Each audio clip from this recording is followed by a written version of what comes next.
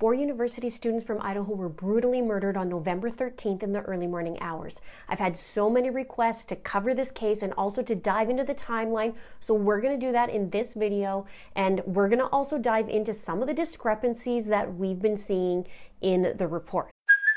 Hey, it's Kaylee Cuoco for Priceline. Ready to go to your happy place for a happy price? Well, why didn't you say so? Just download the Priceline app right now and save up to 60% on hotels. So whether it's Cousin Kevin's Kazoo Concert in Kansas City, go Kevin, or Becky's Bachelorette Bash in Bermuda, you never have to miss a trip ever again. So download the Priceline app today. Your savings are waiting. Go to your happy place for a happy price. Go to your happy price, Priceline. Ohio, ready for some quick mental health facts? Let's go. Nearly 2 million Ohioans live with a mental health condition. In the U.S., more than 50% of people will be diagnosed with a mental illness in their lifetime. Depression is a leading cause of disability worldwide. So why are some of us still stigmatizing people living with a mental health condition when we know all of this? Let's listen to the facts and beat the stigma. Ohio, challenge what you know about mental health at beatthestigma.org. So now, let's get into it. The 4 students who were horrifically murdered were Ethan Chapin, 20 years old, Xana Kernodle, 20 years old, Maddie Mogan, 21 years old, and Kaylee Gonsalves, 21 years old. On Saturday, November 12th, 2022, it started off like an ordinary day. At 2:30 p.m. in the afternoon, Kaylee calls her mom, and she told her mom that she wanted to celebrate her birthday, which was earlier in the week. And she said to her mom, "Mom, I'll be home on Tuesday, and I'm going to take you out to breakfast, lunch, and dinner, and it's all on me, and we'll celebrate your birthday." At 3 p.m., Kaylee's mom, Christy, receives pictures from Kaylee. In the evening, between 8 and 9 p.m., Xana and Ethan, who were a couple, were at the Sigma Chi party on campus of University of Idaho. Reports say earlier that he was also attending a sorority party of his sisters. I have not found the time as to when that was. Let me know below. At 8:57 p.m., Xana posts a picture onto Instagram with a group of her friends, which appeared to be taken on the porch or the deck of her house. She says, "One lucky girl to be surrounded by these people every day. They live in the small town of Moscow, Idaho, just under 30,000 residents." Now at 10 p.m., Kaylee and Maddie, who grew up together and were very close friends, went to a downtown bar called the Corner Club. At midnight, Xana's dad reportedly spoke to Xana. Now at 1 a.m., 2 other roommates who lived with Xana, Kaylee, and Maddie were out in the Moscow community. They were separately out. But by 1 a.m., it's said that they returned home. At 1:30 a.m., Kaylee and Maddie leave Corner Club Bar and they head towards a food truck called the Grub Truck, which is only about a 6-minute walk. At 1:41 a.m., Kaylee and Maddie are seen on camera ordering from this Grub Truck. You can see on camera that Kaylee and Madison were ordering food and they were waiting for it to be ready. Kaylee and Madison were also seen there with another person who was with them at the bar, but then they split ways. He was later ruled out as any potential suspect. Maddie and Kaylee waited about 10 minutes for their food. They arrived there at 1:41 approximately, and then they left at about 1:52. Now I did find a timestamp in the footage from Twitch, and it said 1:52 a.m. when we saw the girls leave. At 1:53, the girls did walk away in one direction, and you could see the man, the hoodie guy, as people called him, the hoodie food truck guy, he looked in a different direction and he was surprised that they walked off because somebody tapped him and he kind of went like one of these, and the girls left and they went into a different direction. Now you could see that the girls were a little tipsy in the video. Now it's reported that the girls left and then they took an Uber home. It's a 6-minute ride. Now here's where it's interesting, because several times the officers who are doing the press releases or press conferences, they're saying that the girls got home at 1:45 and Xana and Ethan also got home at about 1:45, or they were all home at 1:45. But according to the cam, the timestamps, and Kaylee's sister, this is not true. I'm not sure why they haven't amended it, or they just want to keep it grouped on there, but it's very weird to me that they wouldn't fix it. Maybe that's just the details in me. Let me know what you think below. But at 1:53 a.m., I saw this timestamp on Twitch. It says there, or 1:52, you could see them, and that's the moment that you can see the girls leaving. Now, it's typically a 6-minute drive from where they were to go home, but It is late at night, there might not be much traffic, and maybe it's just a little faster. So it said that they were home at about 1:56, leaving that 4 minutes to get home. And according to Kaylee's sister, she said between 1:56 a.m. and 1:59 a.m. that they got home. She did confirm it with a neighbor video, a ring cam, but it may just be when she was interviewed that she couldn't remember whether it was 1:56 or 1:59. The Uber driver was also ruled out. Now, a half an hour later after they got home, it said that at 2:26 a.m., Kaylee starts to call Jack. And that's Kaylee's ex-boyfriend. Kaylee's sister says Kaylee calls Jack 6 times between 2:26 and 2:44 a.m. From 2:44 to 2:52, Maddie calls Jack 3 times. Then Kaylee makes a final call to him at 2:52 a.m. for a total of 7 times from Kaylee and also 3 times from Maddie. Now you gotta wonder what this phone call was all about, or was intended to be about, because from reports it's saying that it was unanswered. I don't know if they left a message or what happens. If you know extra information about that, let me know below. Perhaps we won't know that. And Kaylee's sister is very adamant that there's nothing suspicious about Jack.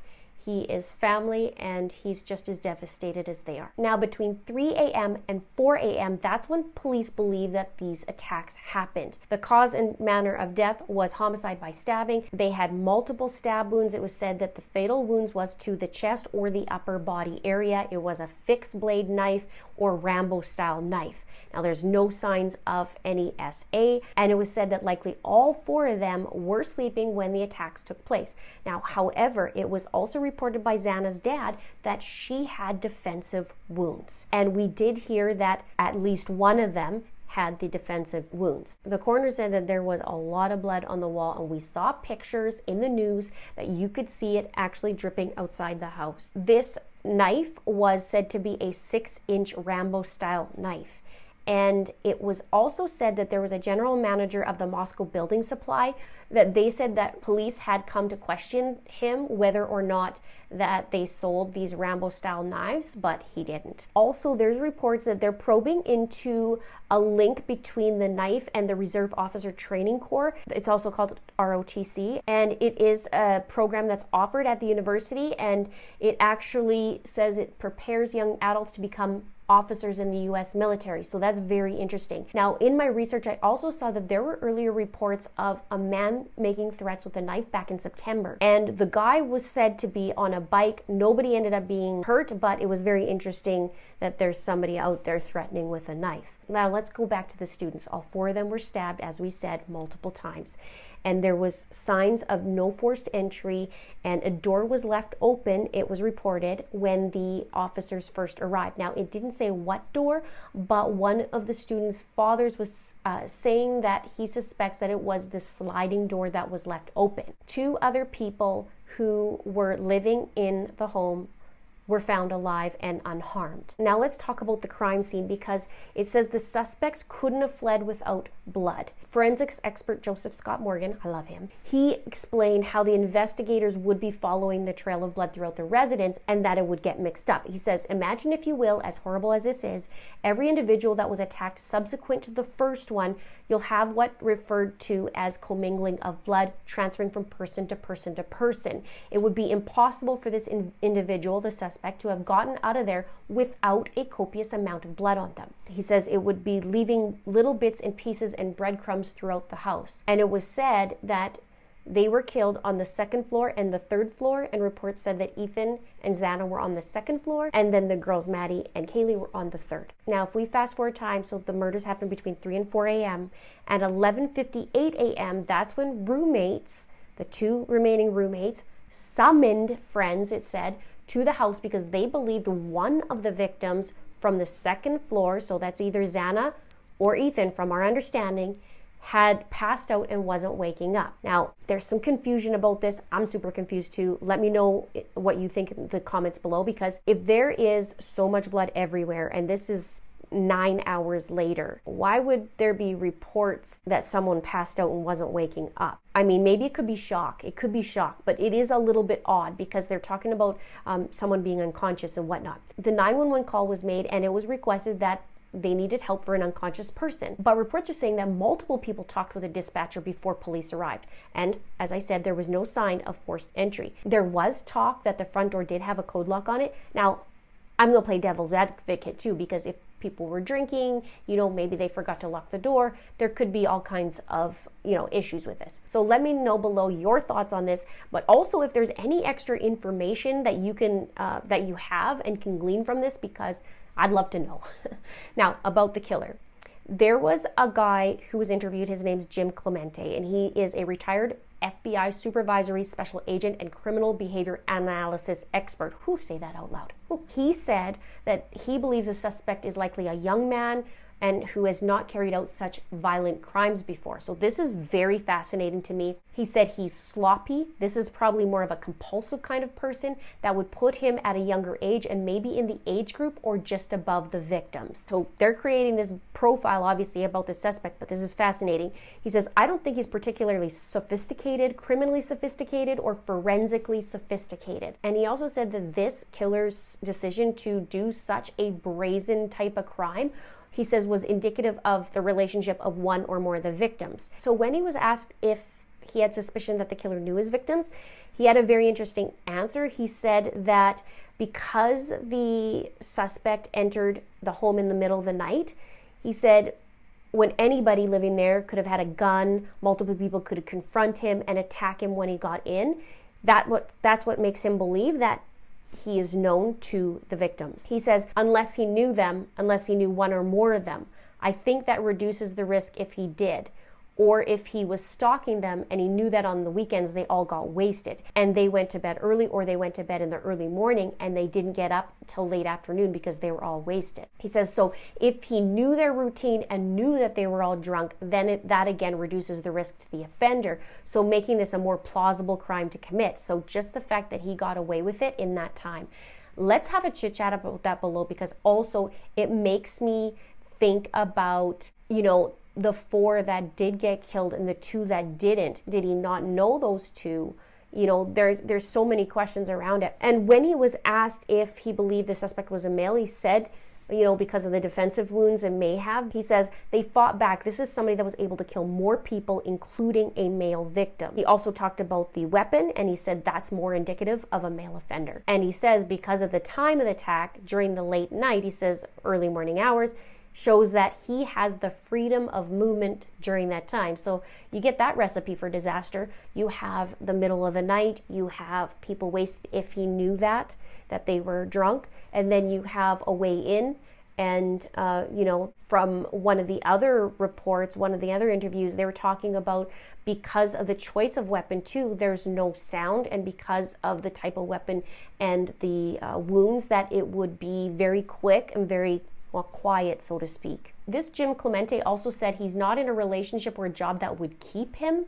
He said it is important to say that the killer chose the knife. That was his choice of a weapon. He says, why did he choose a knife? It's quiet. It didn't wake up the rest of the residents in the house. It could be for that reason. So he also said that the offender would be known possibly to carry a knife and might even show it off to his friends. So, hopefully he did in that aspect, because then he can get caught. People are so very afraid around there. Who wouldn't be? He said the fact that he used a knife, it's graphic, but we call it, he doesn't mind wet work. He doesn't mind getting his hands dirty. He doesn't pale at the sign of blood. And imagine that, you have 4 victims. He'd be doing that 4 times. And with that amount of blood, he had to have it all over him. He said because of this, and he didn't mind the blood, it could mean that he was a hunter, a butcher, or he said anything else in that field of nature. He says he killed 4 different people this way. He didn't just sort of blanch and run after the first one. And Jim also said that the suspect would most likely have fled the area and wouldn't come back until everything calms down. But he says he may be local and he may not have shown up for work or was late afterwards, and he probably has a very significant interest in following the news of the crime. We know this just in recent news in the Delphi case, how the murder was hiding in plain sight. And I'm sure this is the same type of fear that people have, that he's right in, or she is in plain sight. According to a prosecutor, he said, "That's my first thought on it. This offender did not just randomly choose this location, that he targeted one or more of the people in there." Now that could be because he has a relationship or past relationship with one or more of them, or it could be that he's been stalking one or more of them. And I also read in my research that it could have been pinpointed if one victim had more wounds or more extreme than the others, if that was the target. Now, there was an expert speaking about these killings, and he was talking sometimes you need to go back 72 hours before in the timeline, because it's important. He says because sometimes these killers actually decide up to 72 hours before, and so that needs to be looked at. So the people that have been ruled out are the 2 surviving roommates, the guy in the grub truck surveillance video we know as Jack.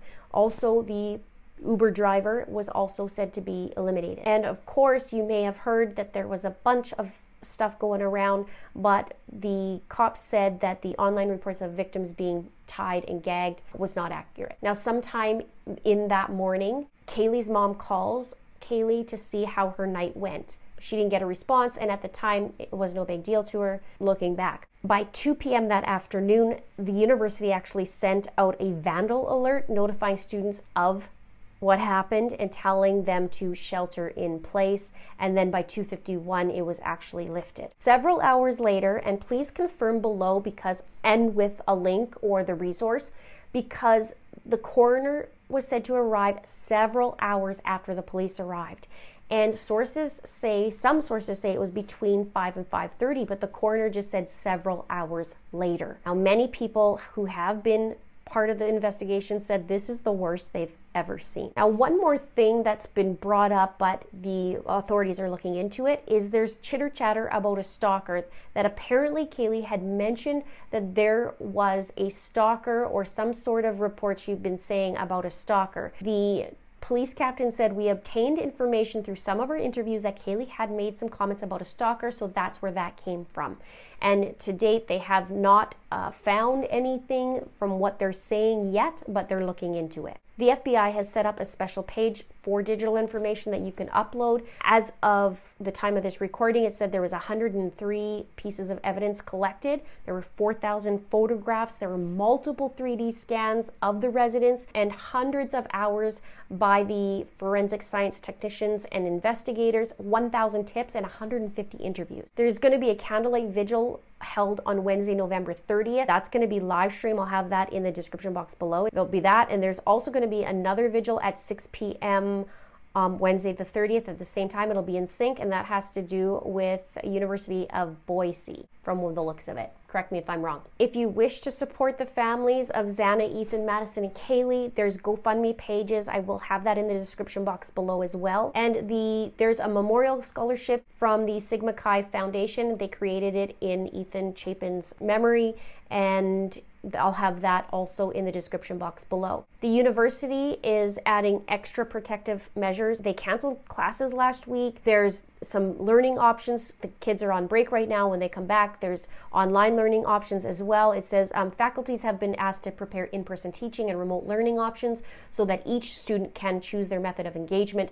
Moving courses fully online is not preferred, but may be necessary in limited situations. There's also an increased number of state troopers. They'll be on campus for the foreseeable future, it says, and the size of the school security force has also been increased. The University of Idaho is offering resources for employees and students so that they can help them deal with this, and it says including drop-in counseling, therapy dog support, and additional security officers on campus to escort students off campus. This video is the first in my series. I will have the playlist right here, and as more videos are uploaded, they'll be right there. Check out my other videos as well by going into my playlists. Please subscribe if you haven't done so already. Please like and please share. I will be adding more and more videos to this case. Let me know what you want to see. Thank you so much for watching. We'll see you soon.